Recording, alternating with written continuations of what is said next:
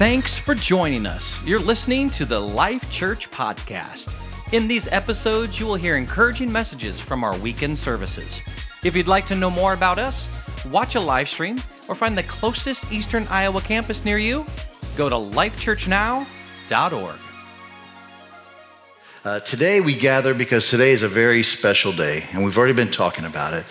Today we celebrate that Jesus is alive. Jesus is alive. Amen, amen, amen.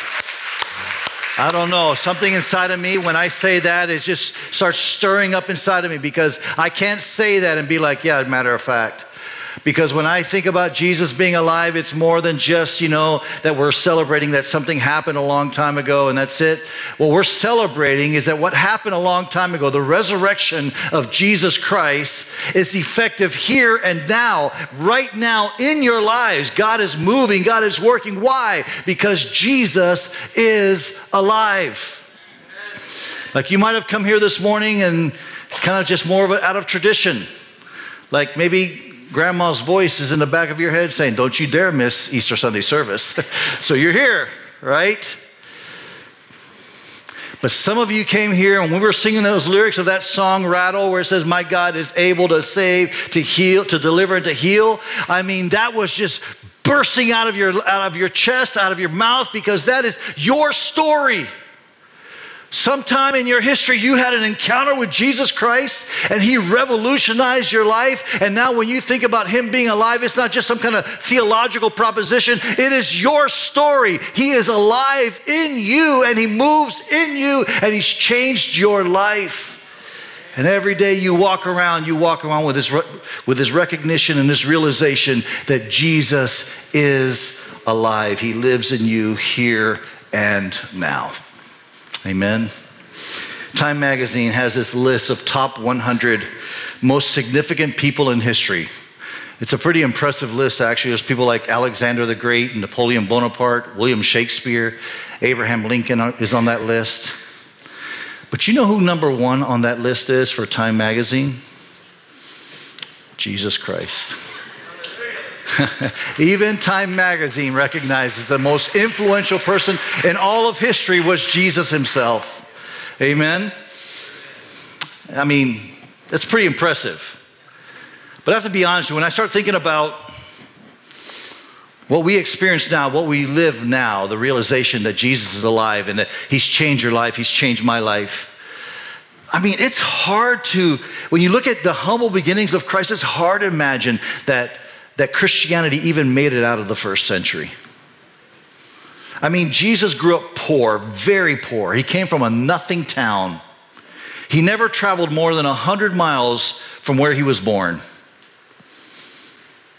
I mean, he had no college degree. He hadn't done anything or had any title that would look good on a resume. He didn't have a bunch of Facebook friends or Instagram followers. He wasn't TikTok famous. Like some of you are more famous on TikTok than he was. By the time he was 33, crowds had turned against him. His closest friends had abandoned him. He was then arrested, illegally tried, and then sentenced to death.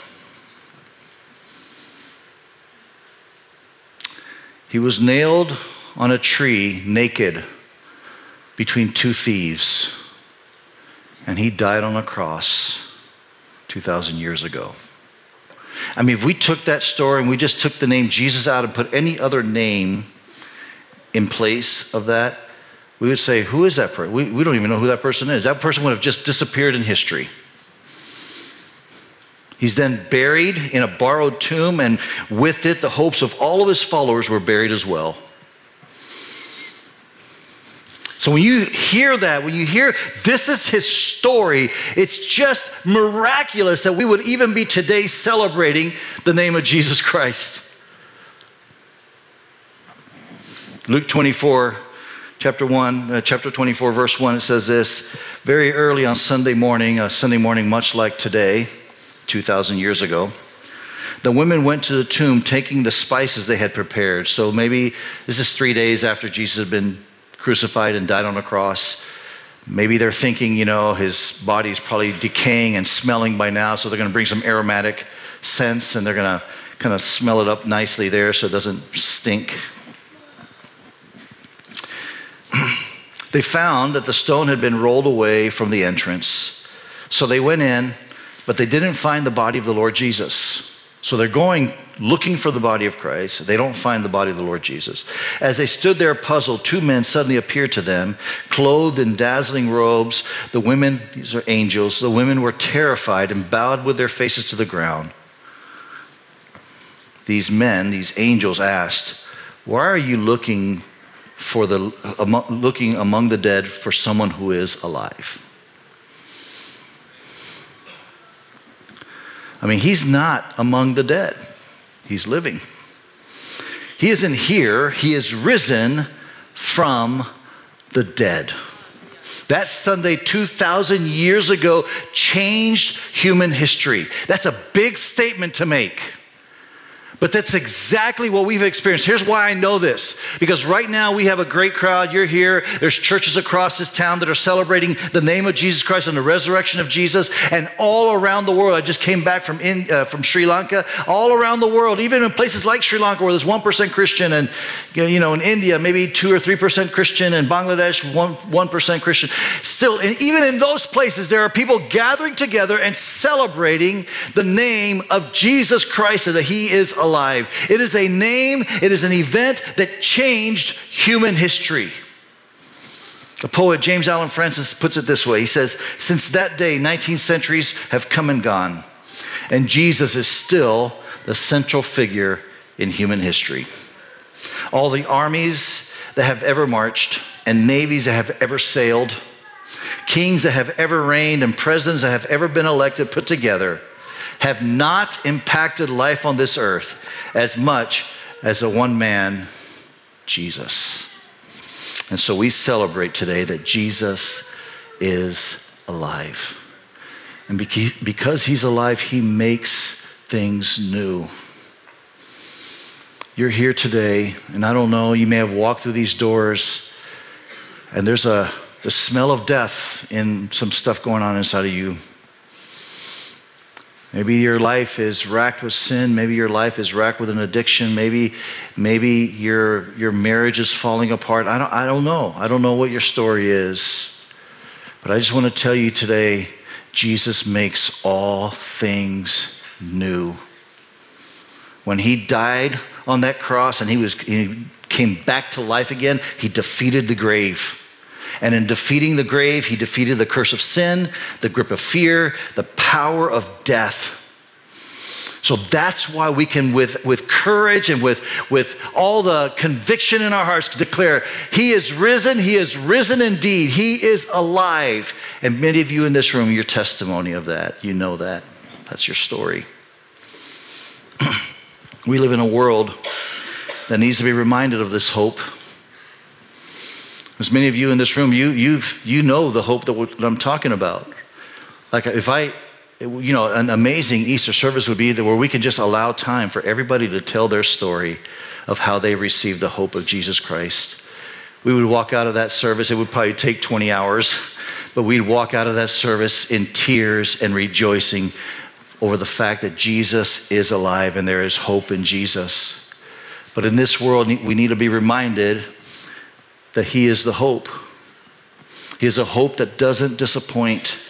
And yet too many people put their hope in things that just end up disappointing them. Especially in the last couple of years, a word that probably resonates with us for the last couple of years is the word canceled, right? We kind of live in a little bit of a canceled culture right now, cancel culture. And in the last couple of years, we've experienced a lot of things being canceled, especially things that we kind of put our hope in, right? Things like, Sunday morning services got canceled, right? Schools got canceled. Gyms were canceled, and it felt so disruptive. And it created so much angst. And that angst comes because our culture has embedded itself in hoping in other things to truly bring hope. But only Christ can give us that hope. We lose hope when we put our faith and our hope in things that can get canceled. My daughter, Caitlin, she graduated from the Air Force Academy in 2020. And I don't know if you know much about this kind of, this thing, the academies. There's the Air Force Academy, there's West Point in New York, there's Annapolis, the Naval Academy. And when their graduations are like these massive events, and they're full of fanfare, and there's special dignitaries that come to speak. In fact, in my daughter's graduation, Mike Pence, Vice President Mike Pence was the speaker. And it was a pretty significant thing, but it was COVID. And so we weren't allowed to go as parents. We weren't allowed to attend the graduation. They sat in these chairs. They had these chairs that were literally like 10 feet apart from each other, and they were like spread throughout this whole field. And so my daughter, typically, she would have, or any graduate would have typically their name would have been called up, Second Lieutenant Caitlin Green. She would have gone up to there, and she would have shaken hands with the Secretary of the Air Force, and then she would have shaken hands with the Vice President, received her diploma, and taken a picture. It would have been a great photo op, right? But it was COVID, so handshakes were canceled. So there was no handshake. In fact, it was all at a distance. My wife and I sat in a hotel room in Colorado Springs where we watched on my computer the graduation in a very reduced version. It was just canceled. Maybe your vacation that you've been planning was canceled. Weddings got canceled. A lot of things were getting canceled. Even hugs got canceled. And then when masks came around, smiles got canceled. And so we're familiar with that, and that has created a lot of angst in our culture. A lot of fear, a lot of hopelessness. And so when we celebrate the resurrection of Jesus Christ, we're saying that he makes all things new, and there's not a pandemic in this world that can change that. We are victorious in Christ. Now, don't get me wrong, there's some things that I'm glad to see go that got canceled or have been canceled for a while. In fact, the other day I was watching something and I was reminded of water beds. Like, how many of you have ever owned a water bed? Raise your hand. Oh, quite a few of you. Yeah, like it came out and you're like, whoa, water bed, amazing. You bought into the hype. That's the great sleep and all that. I slept in a water bed once. It was the worst. I kept swaying and I kept rolling, and I might have been on a cheap waterbed, I don't know, but it was just the worst experience, right? So how many of you raised your hands, you used to have a waterbed. How many of you still have a waterbed?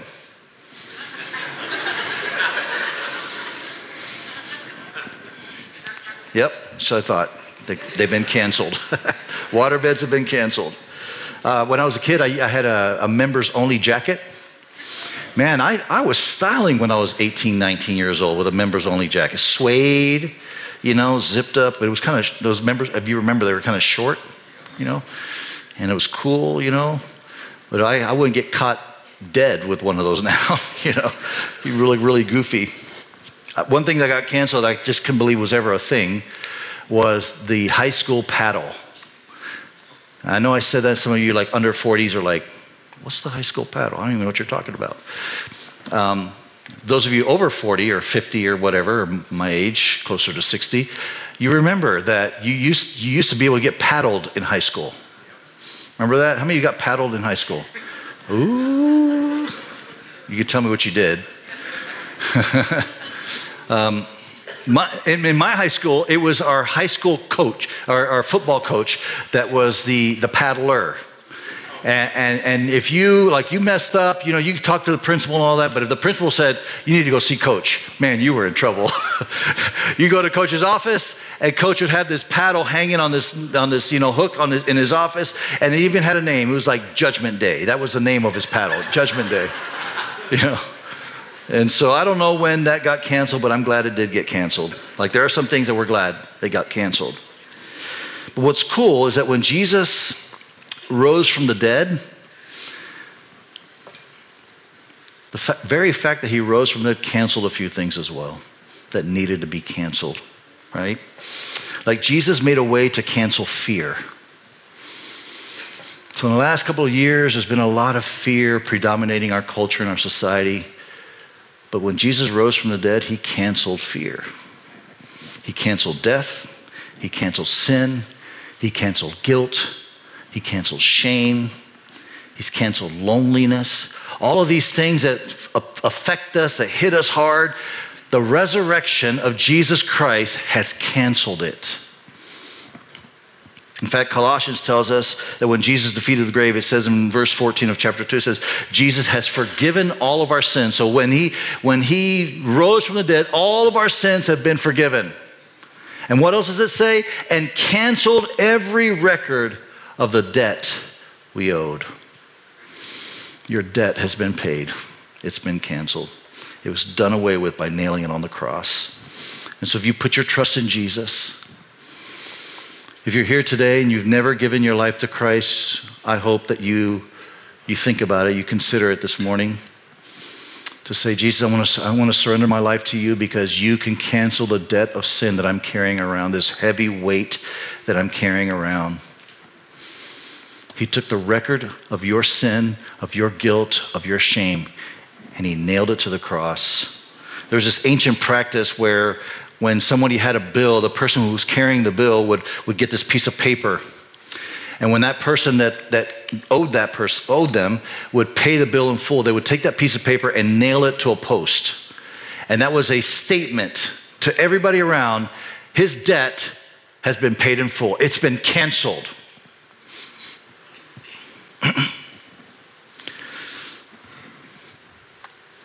Your debt has been canceled. We have these little cards that we made. You saw them in your seat when you came in, that you'll be able to kind of simulate that imagery of being nailed to a post. You're not going to have a nail up back there, but you could clip it. But we'll talk more about that in a minute, right? It's been paid in full. We've all had a debt. Now, you may not think a whole lot about your debt. You may not think a whole lot about your sin. You might think that mine, it's not that bad. It's not a big deal.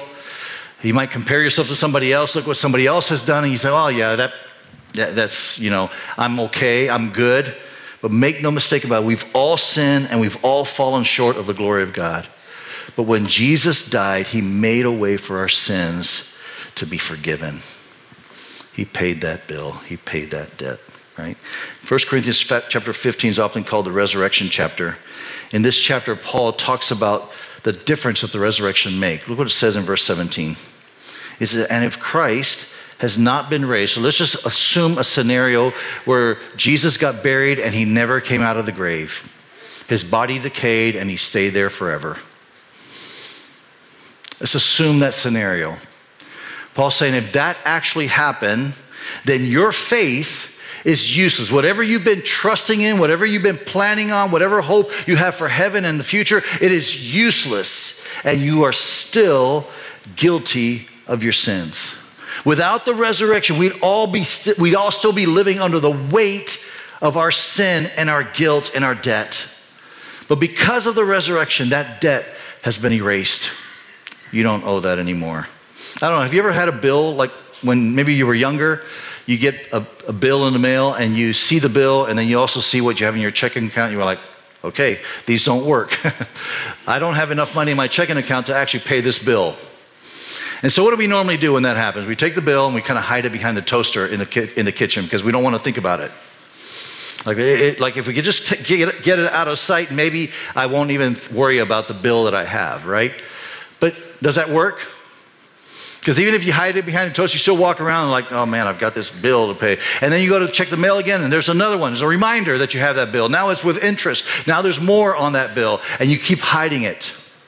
And what does it do? It creates this anxiety. It creates this anxiousness. And I think that's how a lot of people end up living their lives. We have this debt. We have this sin. We have this guilt. And instead of surrendering it all to Jesus Christ, we go around carrying it, weighing us down. I think oftentimes what we do then is we try to figure out ways, creative ways to not think about the sin that we have. Like we may rationalize it, for example. We might say to ourselves, well, I can't help the way I am. I mean, I've heard this before. God's a good God. He doesn't really hold that against me. We rationalize it, right? So we kind of make excuses for ourselves when we say, we just rationalize our sin and shame. Sometimes we justify it. Justification oftentimes takes on the form of blaming others. Like we say, acknowledge, yeah, I do. I have this issue in my life. I have this addiction in my life. I have this sin that's habitual and I keep doing it over and over again. I do have this, but you know what? It's not my fault. It's my parents' fault. It's my husband's fault. It's my wife's fault. It's my children's. It's the society that I live in. It's the culture's fault, right? Sometimes what we do to deal with this guilt that we feel is that we compare ourselves to others. Like we acknowledge that we have something that's not good. But man, have you seen that person? They're a whole lot worse than me. So I feel good about myself if I could just compare myself to that person, right? So we compare ourselves. A popular option is oftentimes denial. Like we just pretend like it doesn't even exist. I've heard it this way, like, yeah, it's really, what the Bible says about sin, is that really true? I mean, can I really be confident that what the Bible says is actually true? And so we deny it. We live in this denial. But the problem is that when you deny, you look in the mirror and your sin is always in front of you, right? Or you go to bed at night, you lay your head down, trying to go to bed in peace, and you're just thinking about the sin. It's just hard to deny it. When years ago, when my son Jonathan was sitting back there, was just a toddler, we had just two kids, Jonathan and my other son Josh. Josh was just an infant. And, we're trying to be good parents, teaching our kids, hey, these things you can touch, these things you cannot touch, like that stove, don't get near the stove, you're going to burn yourself with the stove, There's certain things. There was one thing that Jonathan was told he cannot touch. He cannot touch Josh's Dr. Talbot's, diaper rash medicine. You're just not allowed to touch it. Somehow or another, he was attracted to it, but you're just not allowed to touch it, right? And so we taught them this thing, but one day I get home and this is what I find. That's a picture. That's Jonathan. He's back there. He's 33 now, but this is when he was like 3 years old. And he's got a mask of Dr. Talbot's on his face. Like he's covered his face. It's all over his hands. It's all over his little jumpy thing that he's got on. And then I walk in and said, have you been touching Josh's diaper rash medicine? He's like, no. And he's just like, no, I don't even know what you're talking about. And then finally when he knew he was caught, he gave me that little sheepish little smile and he kind of got away with it, But see, sometimes it's just hard to deny what is so true in our lives. Sometimes the way we deal with our guilt and shame is we try escapism. I think I do this often, where I see in my life something that is just not measuring up. Maybe it's not being the husband that God has called me to be, or not being the father that God is calling me to be. And instead of actually looking on the inside and humbly acknowledging it and confessing it and seeking help, what I'll do is I'll try to escape from it. And so I'll get on the lazy boy and I'll lean back and I'll just get a few hours of screen time just to kind of take my mind off of it, or scroll through the news or other things, watch football games, all afternoon long. And it's a way to escape it. I just want to think about it, right? Other times, people take on a little bit more extreme forms of escapism. They turn to drinking or self-medicating with pills or pornography. They just try not to think about it, and they just want to escape from it. But the good news of Easter is that when Jesus rose from the dead, we are able to break free from all of these things, the sin, the guilt, the shame that goes on in our life. That's what the resurrection does. And so Paul, in 1 Corinthians 15, Paul talks about how the resurrection gives us victory over death as well. In verse 55, he says this, where, O death, is your victory? Where, O grave, is your sting? I love how the Message puts this, though. He says, death is swallowed up. It's very graphic. Death is swallowed up by triumphant life. Like there are two things in the world out here, right? There is death, we're all aware of. And then there's life. There's a kind of life that we try to live. But then there's another kind of life. There's this triumphant life that comes from the resurrection of Jesus Christ. And when you and I are in Christ, the death that we may be afraid of gets swallowed up through this triumphant life that we have in Jesus Christ. And then Paul goes on, he goes, who's got the last word, O death? O death, who's afraid of you now? Like Paul starts talking trash to death. Like he's saying, I'm not afraid of you. I don't care what you think you can do, right? All of us, our society needs to hear this. In fact, in the last couple of years, this is exactly what has plagued our society, the fear of death. But if you're in Christ, you're not afraid of death. You're not afraid of death. Because the resurrection made a way for us not to have to fear death. Several years ago, I came across a video that of a young man by the name of Nick McNaughty. It was a powerful video. It's a young man who got diagnosed with a cancer that originated from his appendix. And by the time it was all discovered, he was well advanced in the cancer. And he decided to make a video for posterity's sake, as a message to his baby infant child and his family coming after him. And so take a look at this video. What word would you use to describe how you feel right now? One word? Yeah. Blessed. Hi, my name is Nick McNaughty. I'm 27 years old. I have stage 4 appendix cancer. And this is my 7-month-old daughter, Austin. I'm not scared of death. You know, you can say, being a Christian, that you shouldn't be scared of death because you know that you're going to a better place, but it's human nature to want to be scared. And I think it's strange that I'm not scared. I don't think it's strange. I know why I don't feel scared. I know it's because God has given me this peace and this blessing that everyone's dying. This morning there's people who get up and go to work and they're not going to come home tonight. And their families had no idea that was going to happen. They didn't get a chance to plan for it. They didn't get a chance to, you know, set aside videos. They didn't get a chance to do birthday cards. So I live every day with the appreciation for today and not concerned with what tomorrow will bring. We could have a meteor hit the world and everyone would die, and my cancer would be pointless because it wouldn't have been what took me out. And I was so concerned and focused on that, and then that happens, and that would just, to me, that's a waste.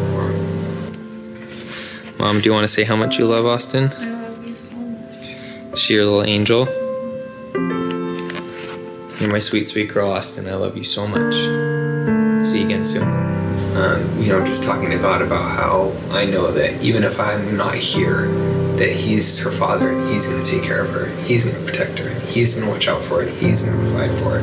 I would love to be a part of raising her every single year of her life, but every day the Lord gives me with her is just the biggest blessing, being a bigger blessing than I deserve. Smiles? You got a proud daddy, Austin, already, so you're doing good. When I first saw that video, I just could not, I just bawled like a baby. I locked myself in my office and I turned my back towards the window of the door in my office because I didn't want anybody to see me. It impacted me. And it wasn't because the story, you know, a tragic story of a young man dying of cancer, that's tragic and that's terrible. But what moved me is a young man dying of cancer says, hey, what word describes you? He says, blessed. Who says that? He says, I'm not afraid of death. He says it's human nature, natural to be afraid of death, but I'm not afraid of it. Why is he able to say those things? Because he has connected with the resurrection of Jesus Christ, and he knows that death has been defeated. And that death now on this earth only means being in the presence of God, and that one day it means being in the presence with all of the loved ones, other people that you've loved who have followed Jesus Christ as well. Nick, on January 7th, he was diagnosed with cancer in September of 2011. On January 7th of 2014, he passed away. His wife, in her blog 2 days later, wrote this. Her name was Alyssa. She wrote, Nick did not lose his fight with cancer. He won. He won. He won. He is cancer-free, and he has encouraged many hearts. When he was first diagnosed, he said it would be worth all the pain if he could just change one life. I would venture to say that he has changed thousands, starting with mine. That's what the resurrection does. It makes things new. I don't know how you walked in here this morning. Many of you, I'm sure, walked in with a vibrant solid relationship with Jesus Christ, and you're in here, you're celebrating because your story is that you have been set free, you've been saved, you've been delivered. That's your story, and you're just rejoicing because it's a power of the resurrection that has allowed that to happen in your life. But I would venture off to say that there's a few of you that walked in here this morning with a different story. Weighted down, heavy. Maybe marriage is falling apart. Maybe a secret addiction that you don't want anybody to know. I just want you to know that Jesus can make all things new. He can make all things new. And you may have walked in this room hopeless that you will ever be set free from your addiction, hopeless that your marriage can ever be restored, hopeless that you can ever experience a real vibrant life and relationship with Jesus Christ. That's what the power of the resurrection is all about. It's about taking what is hopeless and lost. Jesus was buried in a tomb and left to die. Left to decay. It was over, it was done. By all human standards, it was incredibly hopeless. But then out of death comes life. And so there is hope. And he can make all things new. He could take your shame. He could take your failures. He could take your guilt. He could take your sin and forgive you of all of that and make you new. Amen. I'm going to ask us all to stand. In Cedar Rapids and Coralville, in Wilton as well, you can stand. We have these cards, and here's what we're going to do. This is going to be how we're going to respond. We'll also have prayer teams here on the left and right, and I would encourage you, if you're here today and you're giving your life to Jesus Christ for the very first time, we'd like to know that, please. We'd like to know that you're giving your life to Jesus for the very first time. If you walked in here this morning and you've been fearing death, you've been fearing getting found out about your secret sin, whatever it might be, if that's how you came in this morning, today's a good day to say, Jesus, I surrender my life to you. And he'll take your life and he'll transform it. There'll be some things we're going to have to work through, but he's going to transform your life and he's going to make it brand new. That's the power of the resurrection. And that's what he wants to do in your life today. And so if that's you, we would like to hear you. You could take one of those connection cards in the chair there in front of you and fill it out. If you're watching online, you can do this online as well. Just let us know. But for all of us here, here's the questions that we're going to pose. This card has two questions, one on each side. One side says, this is how God can make me new. So you walked in here this morning and you are desperate for God to change something in your life. You're longing for him to do something different. You're longing for him to set you free from an addiction or whatever. I'm asking you simply to pray and surrender your life to him. And then write on this card, just tell it. You can leave it anonymous. We don't need to know your name necessarily. Unless you want to put your name, it's fine. But just let us know what decision you're making today that he's going to make new in your life. The backside of this says, this is how God has made me new. So maybe you're new to faith. Maybe you've been walking for a long time, but you are so aware of what the resurrection meant for you and how he has changed your life that you just want to testify of that. You can also write that on this card. And then you can take this card and there's a little board on the right, as you're walking out on the right side, you can pin it there. All right? All right. Let me pray for us and then we're going to worship one last time. And what I want you, all of us to do right now is to just bow our heads, close our eyes, because I want to ask a question. I want to ask you to respect those that are here that, feel like God is calling them, but they feel a little bit of an embarrassment. They're in such a large crowd and they're nervous about that. Will you bow your heads, close your eyes, and if you're here today and you've never given your life to Jesus Christ, please bow your heads and close your eyes. Thank you.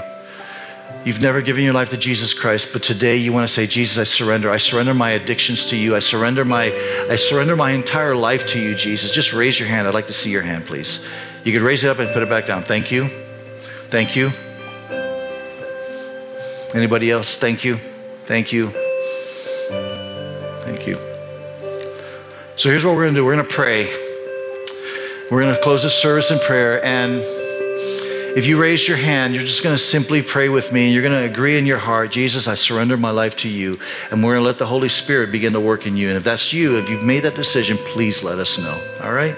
Let's pray. Father, I just want to thank you, God, for your goodness, your grace, your loving kindness. I thank you, Father, that 2,000 years ago, you went to a cross, and by dying on that cross, you took on the guilt of our sin, the guilt of our shame, the pain of our lives, Lord God. You took all of that on. And then when you came back to life again, you gave us a brand new avenue of life. That though our lives are disastrous, though our past seems hopeless, God, you have given us an opportunity to have a brand new life. You make all things new. And so today, Father, I pray for those friends who raise their hand. I pray, Holy Spirit, that you speak to them, that you challenge, that you call them out, Lord God. That they would find a friend, reach out to a friend, say, today I gave my life to Jesus. That they would come to one of us, our pastor, our prayer teams, and say, today I gave my life to Jesus. And help them, Father, to find this joy that only you can give, and this peace that only you can give. I thank you, Father, for what you've done in our lives. We celebrate the fact that Jesus Christ is alive. He is risen. He is risen indeed. Amen.